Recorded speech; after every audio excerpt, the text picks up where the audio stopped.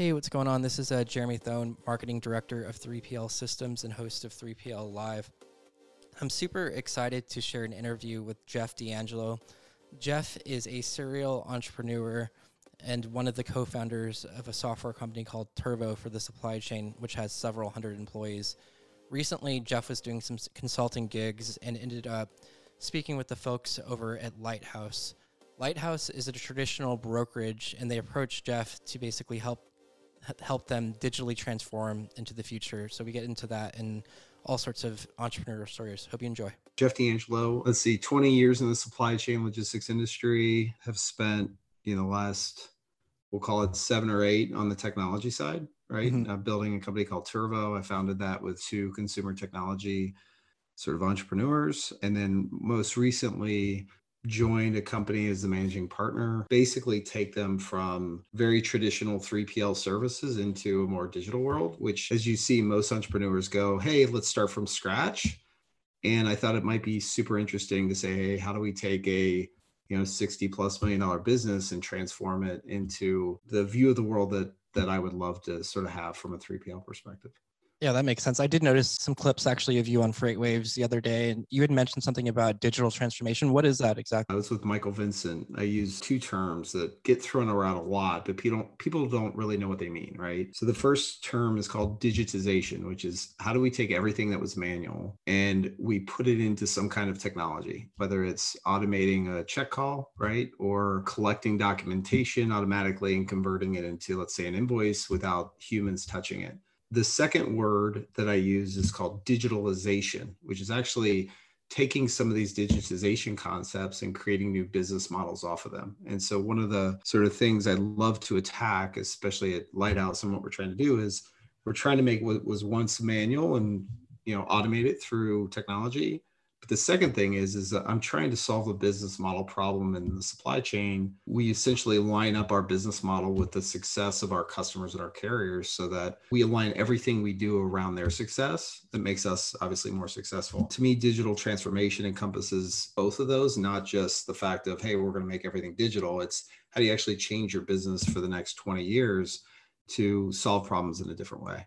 Makes sense. So how did the whole concept between Lighthouse happen? How did that all come about? It kind of starts back with my heritage in the supply chain logistics industry to start. So right out of school, I went to a small brokerage company in Cincinnati, Ohio. The company was called Total Quality Logistics. Mm-hmm. I think I was the 30th employee there. Now that company is approaching $5 billion. So wow, massive huge organization, TQL. Mm-hmm. I just love the business. I love the business because it's almost like golf, right? You have an opportunity every day to solve different problems for customers. That was kind of like me. I was kind of like Tom Hanks in the movie Big. I hope the audience isn't young enough or is too young to remember that movie. But he basically asked the question like, why would we do it a certain way? That was me. I was always the why do we do it that way guy. And yeah, and then I tried to do some interesting things at TQL. I think we were running pretty quickly and growing like crazy. And one of the original founders of TQL asked me to start another company with them. It was called Megacorp Logistics. So we started that from zero. I saw it to 100 million in about 3.5, 4 years. That company now is about 400 to 500 million in revenue, but we didn't really solve what I wanted to solve. And that's when I started the Turvo software platform. And the idea of Turvo was how do we take all these companies that have to work together in the supply chain, right? Think of 95% of the people that you work with are actually in different companies, right? Carriers, customers, locations, customs brokers, et cetera. They don't work for your company. And give them a common tool set beyond Excel, right? Beyond the phone to work with you and do it in a way that we break down silos between companies, right? It's really a software problem that causes all these problems. One of the challenges we had with Turvo was that companies loved Turvo in terms of, hey, here's this beautiful shiny object I can use to go to market and make more money. But they weren't actually transforming their business to the future of what the industry should be, which is more transparency, more business model change, automation, the stuff that the reason why we built it. After years of frustration, I was like, you know what? I'm just going to start my own. I'm just going to go build a 3PL. And I started a company called Hello Street.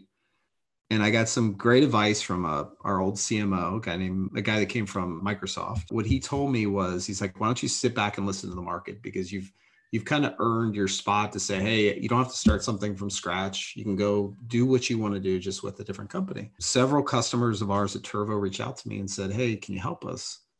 And one of those was Lighthouse Transportation Services, which they had just bought a trucking company called NTL, packaging division and warehouse division. And they're like, how do we take this Turvo concept and apply it towards everything we do to solve problems differently? And we love your vision. We love what you want to do. We just can't do it ourselves. And so I did a 2-week consulting engagement with them. I fell in love with the fact that the leadership was so focused on how do we do it differently and how do we become relevant in the next 5 or 10 years, rather than if we do it traditionally, we know we're going to become the blockbuster, right? It just dies. They said, okay, this is unbelievable. Now we need you to run it.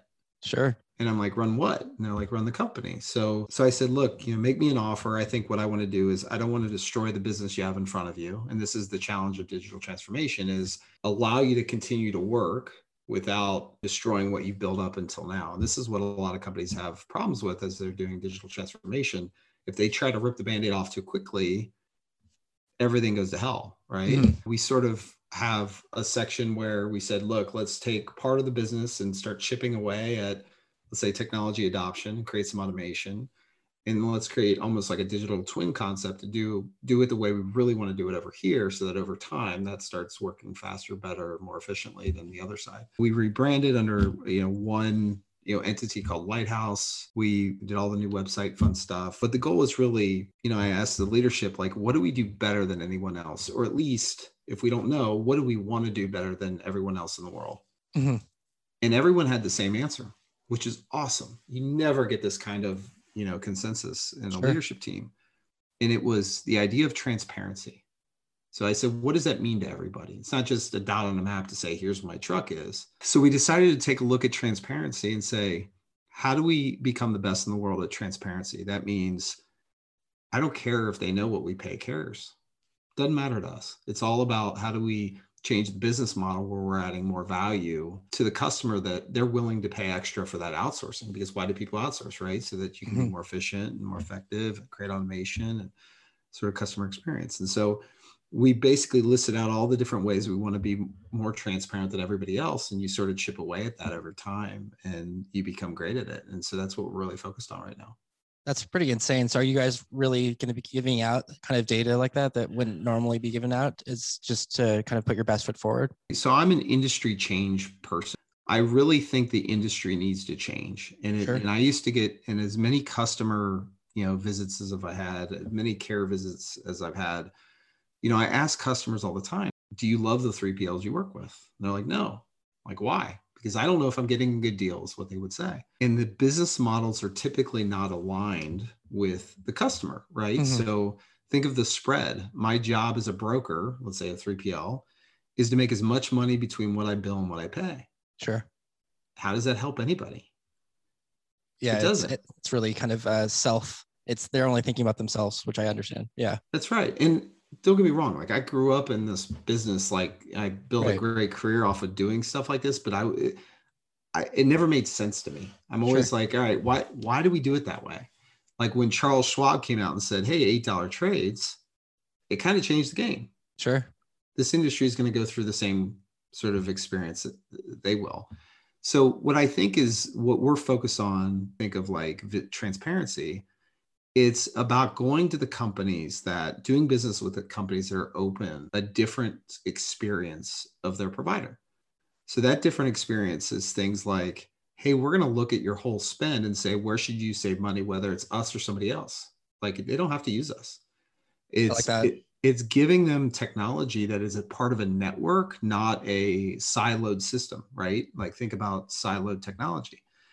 If I'm going to go build my own technology, let's say I'm name your favorite big 3PL that builds their own stuff, or if I'm going to buy something off the shelf that's like a Mercury Gate or whatever, then if I give that to my customer, then they're at the mercy of basically it's my system that I give them and they have to work with me. We're actually going to give them Turvo, which is the only network platform in the world. It means once they're on it, they're on it. because it's all about how do we solve your problem, Mr. and Mrs. Customer. It's not about us. It's about them. Like, how do we get them to use data? Like, that's what something we're doing right now is how do we use data in a really cool way to make decisions differently? We want the customer to be able to do the same thing. Hey, in this lane, this carrier is cheaper, but here's their carrier scorecard. Here's how to think about it. And a lot of the mid-sized shippers in the world don't have access to that type of data, right? They don't have technology. They don't have, and the big 3PLs won't touch them because the cost to serve those companies is too high. So for us, that's really our focus areas. How do we do business with the small mid-sized shipper? And we give them access to technology and transparency and data they've never had as a part of doing business with us, aligning our business model that supports basically the KPIs that they're trying to snap to. All this takes obviously a lot of a shift from the traditional. So what we're doing is we're sort of taking it slow, saying, here are the first couple customers we're going to start doing this with. We're going to build and flex those muscles, I think, over the next couple months. And we're going to make it a part of our offering. In the future, I can see where it just becomes the way you work with us, right? As a 3PL. But again, we have a pretty sizable business that we don't want to disrupt right now. Yeah, that makes total sense. And then what's the deal with Turvo exactly? Like what happens when a customer logs in there? What's already built in that system that's going to help out with a Lighthouse? In terms of, I guess I don't know a whole lot about Turvo exactly, but I know that it's probably is it like a transportation management system, or is it like a CRM, or is it like, what exactly does it do that's going to help Lighthouse, I guess? So again, the idea of Turvo and what it does is Turvo is a collaborative supply chain platform. So people are like, what the heck does that mean? Well, number one, the architecture is designed like Facebook, where if I invite somebody to work with me, they have a login to their own Turvo, their own security, their own permissions. Now they're in the network, right? They can use it. And what that allows them to do is manage their shipments and orders. It's not just shipments, it's also orders. It's also inventory, right? If you want to go higher, wider, and deeper into the organization. And what Turvo does really well is it does execution really, really well, right? That's number one. Number two, collaboration really, really well, because the architecture is designed like no other architecture in the world. So think of cross-organizational workflows. For example, if that driver uploads a document, that can also share to me and also share to the customer instantaneously. So think of auto invoicing, right? I can do a lot of that without having to go build or buy something on the side. So collaboration, there's capabilities like multi-organizational task management, right? I got to go collect documents so the customer can send me that information. Visibility. It's probably the best in the world of visibility, and people don't even know it yet. And that's because visibility is not just a dot on the map, right? It's how do I, get information on inventory, and how is it applied to an order? How's it applied to a shipment? Where's that shipment in real time? And then Turvo notifies me that that thing is running late. It also notifies my customer and my carrier and everybody else that's sort of collaborating around that ecosystem. So I would say those are the big three things it does really, really well. The fourth thing I would say that's probably the most important in our ecosystem is data. Turvo structures the data in a way where it creates standardization in the network of data. Like think of locations. I can't misspell Walmart because there's only one Walmart now. Sure. Right. So the ecosystem defines what Walmart is, and that gets replicated across the network. So it was really foundational for us to sort of create that. And then for me, to the next company I was on, to say, okay, if we're going to do this right, let's just use the platform that I helped build, go to market and sort of help customers streamline all this stuff using Turvo, using data, using collaboration in a way that's sort of never been done. I like that. I think that sounds really cool because you already have Turvo, you already have the software package built. And then you could basically integrate that with everything over at Lighthouse to help out them as well, to become more like tech savvy and whatnot. So how are you guys going to go to market? I guess are you guys going to be advertising, or you're going to slowly start using some customers, giving them log into Turvo and kind of slowly start moving people over and then try to go after new people as well? Or how's that all going to go down? Using data, we've learned a lot over the last literally month and a half that I've been there. There's a whole bunch of get the house in order kind of stuff that we have to do. And some of those things are around how do we, better utilize carriers? Because now we have data that says this is our carrier utilization. These are the top lanes. These are all the things that we've never really looked at before, because it's been a very transactional business historically, which is Sure. which is totally fine. Then there's the idea of, I don't want to give my customer an experience in Turvo yet unless we're eating our own dog food, right? Mm-hmm. Meaning, I want our carriers to use the platform to work with us so that my customer gets the benefit of the visibility as part of the experience to work with us. So we're spending a ton of time right now on app adoption, right? Of Turvo Driver's application, of the connection to the ELDs, of all that work, the automated POD sort of creation and capture and sending. We're starting with what's called Turvo Link, which is a visibility tool in Turvo to give the customers. Customers will then graduate into a more collaborative approach where they get actual Turvo to work with us. There'll be a step function change as we get adoption up. And then sort of in parallel, we're going to really focus on some of our top customers that fit our ideal customer profile, which are sort of a mid-sized shipper in a certain market that do refrigerated shipments, that have no technology, that have, these 5 sets of problems. Sure. We're going to focus on those and going higher, wider, and deeper with those customers to start, really build it out. And then we'll sort of do all the advertising and fun stuff once we figure it out. Makes sense. It sounds like the thing that you guys have built over at Turvo is similar to like a Project 44. Are you guys using like APIs and EDI and telematics and all this sort of stuff to bring in that visibility, but you just built it in-house? Is that the right way to think about it? I like Jet a lot at P44. I think for them, it's they build a visibility tool, right, to see where their stuff is. For Turvo, it was just a feature. Sure. Right? Like I would look at Turvo as almost an aggregator of data into a single source of truth that's also a network architecture. Mm-hmm.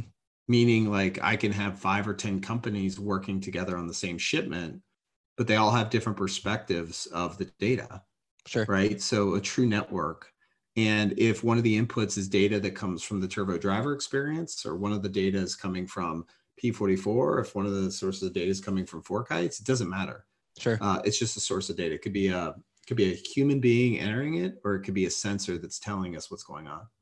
When they talk about, like, I hear a lot of people talking about kind of like scrubbing data and making sure, like, even with P44, that all the data is sort of uniform. What exactly are they talking about? So I always use this, and this is data is the probably hardest problem to crack, and why standards are so important. I use this analogy a lot. So in my old world, when I was, at that TQL company, and I was at Make It Corp company, every time one of my people would put in, let's say, a location that was called Walmart, they might spell Walmart 5 different ways, 5 different times. I've Right? seen it before. So if I have Walmart in Louisville, Kentucky, right, I might have 5 Walmart Louisville, Kentuckys that are all the same address. Mm-hmm. So when I'm pulling analytics and then, like, what are my top locations delivered to, it might not even show up as one of the top ones, because there's 5 different shipments with 5 different locations that are actually the same location. Mm-hmm. So the idea of scrubbing and maintaining data and standardizing it to say, hey, there's really only one Walmart in Louisville, Kentucky with that 8100 address, that does a lot in terms of really understanding, cleanliness of data, to understanding analytics and all the other things that have to go on. And then when you take another step forward, when you're doing things like machine learning, Mm-hmm. right, and AI, they have to inherently know that you're talking about that one location versus the 5. To me, standardization of all that data is super relevant and important. Yeah, that makes total sense. I've seen address books actually where there'll be like 50 different locations and they're all spelled wrong and they're all jacked. And you're just like, oh my gosh, this is a freaking nightmare. Yeah. So I totally get it. And it's not sexy. It's like, you think about all the stuff you can do with it if it's clean and there's big businesses that are built off of cleaning data. Look at Accenture, right? Mm-hmm. Those companies make a fortune to come in saying, hey, we'll clean your data. Yeah, that makes total sense. I noticed also on your site that it mentioned something about like all these systems, like, TMSs, CRMs, ERPs. You got it. Like, they're all siloed into like these different sort of areas. Do you think that at some point, like, these things are all going to get better connected, like through APIs? Or do you think that, someone's going to just come in with like just one type of system? Or what's your thoughts like on like the future of all these kind of siloed systems? Actually, when you say siloed systems, there's actually two different sort of meanings. So sure. one of the parts of siloed systems is exactly what you're saying, right? I have a WMS, I have a TMS, I have an ERP, whatever. And how do I connect all those to make them seamless? And I'll actually talk you through how we solve that problem at Turvo. Sure. The second thing, which is actually fundamental to why we started, was the siloed systems of working together with other companies, right? So if I'm Walmart, I have Blue Yonder, potentially. I don't know if that's true or not, but let's say I have Blue Yonder. If I'm, Ryder, I have several TMS systems. If I'm, C.H. Robinson, I have my own proprietary systems. Sure. So they say, hey, let's connect via EDI. Come on, right? 1970s. Right. Or earlier, right? Yeah. And so when we started Turvo, actually, we had to figure out how do we solve both. So for the second one, that's what a network concept is if I have Turvo, my customer has Turvo, my carrier has Turvo, then when I do work, everyone else gets the benefit. And I actually don't have to connect the tenants. I don't have to connect EDI between the tenants. It's like if you had MercuryGate and your customer had MercuryGate, you just assume those systems talk to each other. They don't. Right. Like I was one of the biggest carriers in Chattanooga, Tennessee, a couple years ago, and they had two versions of, their system of record, and they had to EDI each other, and it was the same technology, right? That's hilarious. It was horrible. Yeah. And so what Turvo does, and it's harder to get traction because you're like, well, if your customer has it and you have it, then you can just start collaborating, just like Facebook, right? Same concept. People have to start understanding and realizing, and it takes a bunch of business cases to realize that having a common set of tools is way more efficient and way better than you trying to differentiate with something that you built by yourself. That's number one. The first problem to solve is how do we solve the siloed system problem? What I think is going to happen, this is what sort of we tried to do. We actually solved it with a couple of the big 3PLs that we work with. One of them had 7 TMS systems. Jeez. And they had 2 ERP systems, right? They had all this other stuff. And so basically what we did is we sat Turvo on top because you had to build enough broad functionality, right? Where all the data from these systems could map up into one single sort of source of truth that over time you can rip stuff out. And you can give one experience no matter who you were to work in, right? But that takes really, really patient investors to say, you know what, this is actually digital transformation to the nth degree. We're productizing digital transformation that it's just going to take a while, right? From, financial, because integrations take a long time. I think with all the new technology that's out there from an integration perspective, it's going to be easier over time to do that kind of consolidation, right? Productize that consolidation of data into one system. I think if someone's going to figure that out, that, placing this big thing on top of everything else to get rid of everything is probably the best way to go. Otherwise, it's all going to become just an app store, which I actually think that's probably where the world is going to go, is you have an app store of platforms and business applications that single sign-on. I can just, let's say go to Turvo and see all of my integrated platforms and technologies, and I can do it with the click of a button. And that's probably the future of how these things start working together. That makes a lot of sense to me. I totally see your vision for that. Also, just out of curiosity, I've read somewhere that there's something like 8,000 to say like 15,000 brokers throughout the United States, freight brokers.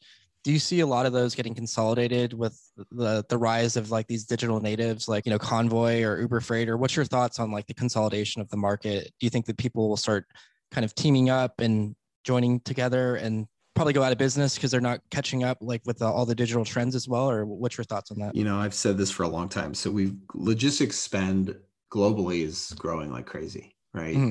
Do you know that last year, there was $50 billion in basically technology spend, venture capital spend. It'll double this year to disrupt the broker, right? And so with HubTran, $97 million payout. So I mean, it's all over the place. Seems like it's everywhere. And I think, the venture capital money to disrupt this market, they know there's obviously a massive payout. And I think everybody knows that this industry needs to get away from being manual, right? Again, go back to the Charles Schwab example of $5 to book the shipment, you know, and guys like Andrew Leto are trying to do that with Emerge, right? They're trying to create differentiated business models. There's close to 20,000 last time I looked, actually, brokerage companies. 80% of those do less than $10 million in revenue. I think you're getting a false positive right now with the way the market is, right? You got a lot of people that are doing well that probably shouldn't be doing well.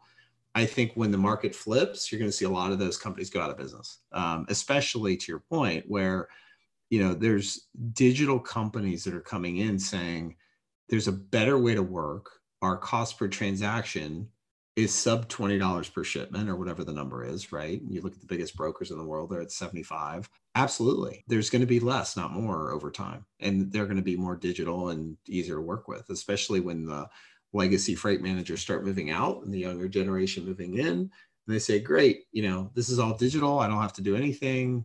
I don't even have to invest in technology because my 3PL, it's all digital, does all this work. If you don't have a digital story and you can't create value from the technology, you're out, you're done, in my opinion. Yeah, that makes total sense. What do you think happened over the last couple of years with all this VC money? Because I don't remember, you know, I was in the industry 5-10 years ago, and I don't remember seeing that much traction with VCs back then. And I don't know if it's something that I was just blind to, but it just seems like it kind of exploded over the last few years. Logistics supply chains was never a sexy industry. Go back to like, hey, I want to build the next Facebook, right? Consumer technology is where everything was. When we started Turvo 7 years ago, the first sort of mentionable, you know, venture-backed business that we saw was actually Cargomatic, which is now a digital broker. They were sort of a, you know, like a marketplace for LTL. Now they're, you know, sort of a digital broker, and there wasn't a whole lot. So when we started, we're like, wow, we're the new kids on the block, right? And we got this big investment. I think, you know, once they understood, venture capitalists, once they understood how big the market was, right? 8% of GDP, like, oh my gosh, like this whole thing needs to be reinvented. So like, you know, 5-10 years ago, when every industry, all these venture capitalists said, hey, let's reinvent old industries, that actually became a thesis of all these VCs. And the next time they went to their next thing to say, hey, I want to reinvent healthcare, for example. There was a company called Oscar, right, that tried to reinvent healthcare.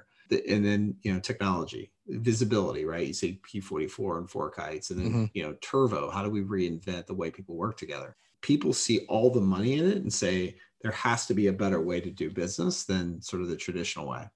It makes sense. The money kind of sniffs it out, it seems like, because it's just like inefficiencies. If people are making too much money, someone's going to come in and be like, hey, there's probably, I look at that too with like the mortgage industry, because I'm like, there's too many people making way too much money on these loans. At some point, that's all going to be automated in my eyes. And that makes a lot of sense that happened. It's happening right now in the transportation industry. And as far as being like an entrepreneur and you're coming into Lighthouse as a new leader, what's your thoughts like on company culture? Is there anything, do you believe in company culture, or is that something that's kind of not something that's important to you? It's massively important. I think there's different company cultures though. And what I mean by that is, I think sometimes you can build a company culture around the wrong things. I was talking to a shipper not too long ago, and they said they walked into a big brokerage floor and they had all these records up on the wall of, you know, so-and-so did X $1,000 this week and highest margins ever and blah, blah, blah, right? Sure. And we're ringing the bell saying, I got a new customer making X dollars, right? Sure, I get it. So Wolf on Wall Street style. it is. And in some ways, it creates a certain behavior that you want for sure, right? But it doesn't actually help the industry move forward, in my opinion. So when I think about culture, I think about things like the best idea wins, right? I think about things like the person who's the most innovative wins, the person who helps the customer the most or the carrier the most or whatever wins. And you promote that stuff over, hey, I just made X. All that stuff's important to the growth of the company. Don't get me wrong. Sure. But if you promote those in sequence to build the best culture, then you get rid of all this, to me, he said, she said, you start actually hiring a different type of person. So to me, great piece of advice actually from our old CEO, not my original partner, but old CEO Turvo, said, if you see a snake, kill it, right? And what that meant is, you know, basically culture is everything. So if there's someone that comes in to disrupt the culture, like they can't be a part of the business. And so that's why I was so excited to join Lighthouse, because they were so adamant about aligning the visions of let's go build the most transparent company that's tech focused, that, our customers can or clients can work with us in a different way. And it has to come from the culture, from the inside out. That makes a lot of sense. I really like that analogy too with the snake to kill it. That makes a lot of sense to me because I've been around a lot of snakes and there's been times where I'm like, why doesn't someone kill that snake? But another thing I wanted to ask you too is how do you deal with like setbacks when they occur? I'm an anxious person, I would say, and my mind goes like 50 million different places. And sometimes when I can't control, situations or things around me, and it seems like, as being an entrepreneur, you have to have like 50 million things probably going on in your head. Like, how do you deal with that stress? And like, how do you not think about some of the stuff that can go wrong? What do you do for that? Well, I think you just said it. I think the first part is realizing stuff's going to go wrong. Sure. And actually fail fast. Like, there's a whole bunch of analogies that you can use. Fail fast, try it out in a vacuum, and then replicate it, right? Scalability. I got another great piece of advice. One of my old bosses who talked about this idea of millimeters of progress, right? Every day, make a millimeter of progress. In a year, you'll look back and be like, wow, I actually went a long way, right? Sure. Knowing that there's going to be setbacks and understanding that is setting the right expectation for you. I would say 10% of this whole thing is the idea. 90% is executing. Right? Like, we can all have these great ideas. Literally, execution in my mind is a task list. So did we control what we could control? And that's all we can do. That's all we can take care of. Yeah. And at the end of the day, like, that's all you can do. That makes total sense. What's your thoughts on calculated risk as well? I know that's kind of similar in that kind of vein, but do you have certain protocols that you follow just to make sure that you cover your ass, for lack of better words? There's a few schools of thought. One school of thought, for me, it's the most important, is what's best for the client. It'll always come back, right? So when you think about, investment, I don't want to spend all of our, EBITDA on one client that we're, doing X with. Sure. But, to me, it's, hey, what is best for the client? And is it a part of our vision statement, right? To say, hey, we're going to make a bet here, and it's not going to be super massively disruptive for the rest of the organization. And you got to weigh those things constantly, right? In every decision you make. For me, it's about communication with the rest of the leaders, right? Saying, hey, what do we want out of this? And really taking a shoot from the hip approach, but saying, hey guys, let's lay out what problem we're trying to solve. Every time we start a conversation, it has to start with, what's the problem we're trying to solve? Makes sense. What are the options? And then what the worst thing that I never want to hear from our team is, we can't do something. What I want to understand is, if we were to do it, what would it take? And then we make a decision collectively on, does it make sense to move forward with that thing, right? Because the worst thing you can have is doubt, to say like, I can't do something. No, you can. We can do it. It's just going to cost X, or it's going to take Y, or it's going to be that. So we think about calculated risk. We're always thinking about the customer first, and then how will that impact our company? Makes sense. Last question for you, but I appreciate all your time. It's been super fun so far. As far as like making decisions, do you have a framework as well for like your decision making? If like it's something, I guess sometimes there's going to be stuff that's like on the fly that you have to do right away. So do you kind of just like do you have something for that? And then you have something if it's something a little bit more long-term and it's like more strategy focused? A lot of it has to do with data, right? To me, data is super important. With literally, I start with a vision. This is kind of how I think about the world, is what's the end in mind? What are you trying to optimize for? I start there. So if the end in mind is this, and I'll just use Lighthouse, for example, this fully digital experience and the way you interact with us, right? That's where I want to be. Sure. Where cost per transaction is so low and whatever, then every decision sort of criteria I make is, number one, what's going to make the biggest impact up front to get there? Hey, if we move this whole thing over to, let's say, Turvo to do, how much impact will that make for the rest of the business? Sure. Right? How do we use data to guide us sort of along the way? And you're going to use incentives, right? As a way, you think about leading, you're going to use incentives as a way to drive behavior. So, changing comp models and all these things to say, okay, if we're going to get there, we're going to need everyone to participate as a part of building that culture, but also to say, how do we drive the norm? And over time, that stuff becomes a norm, right? Of how we work and make decisions. I don't know if that answers your question, but to me, again, it always starts with the end in mind. No, it actually makes a lot of sense. I'm visualizing stuff in my head for, some things that makes total sense. Well, I really appreciate the time. Jeff, how do people reach out if they want to learn more about Lighthouse or get in contact with you? Yeah, so they can go to our website, obviously, www.golighthouse.ai. They can actually contact me directly, jeff@golighthouse.ai, Very or you cool. can hit me up on LinkedIn. Very cool. Thanks for sticking around to the end. Got to say, one of my favorite parts about podcasting is just the ability to talk to people that are really smart and just pick their brains about how they think about things, such as their processes on how they make decisions and how they view the world. And Jeff obviously is really crushed it.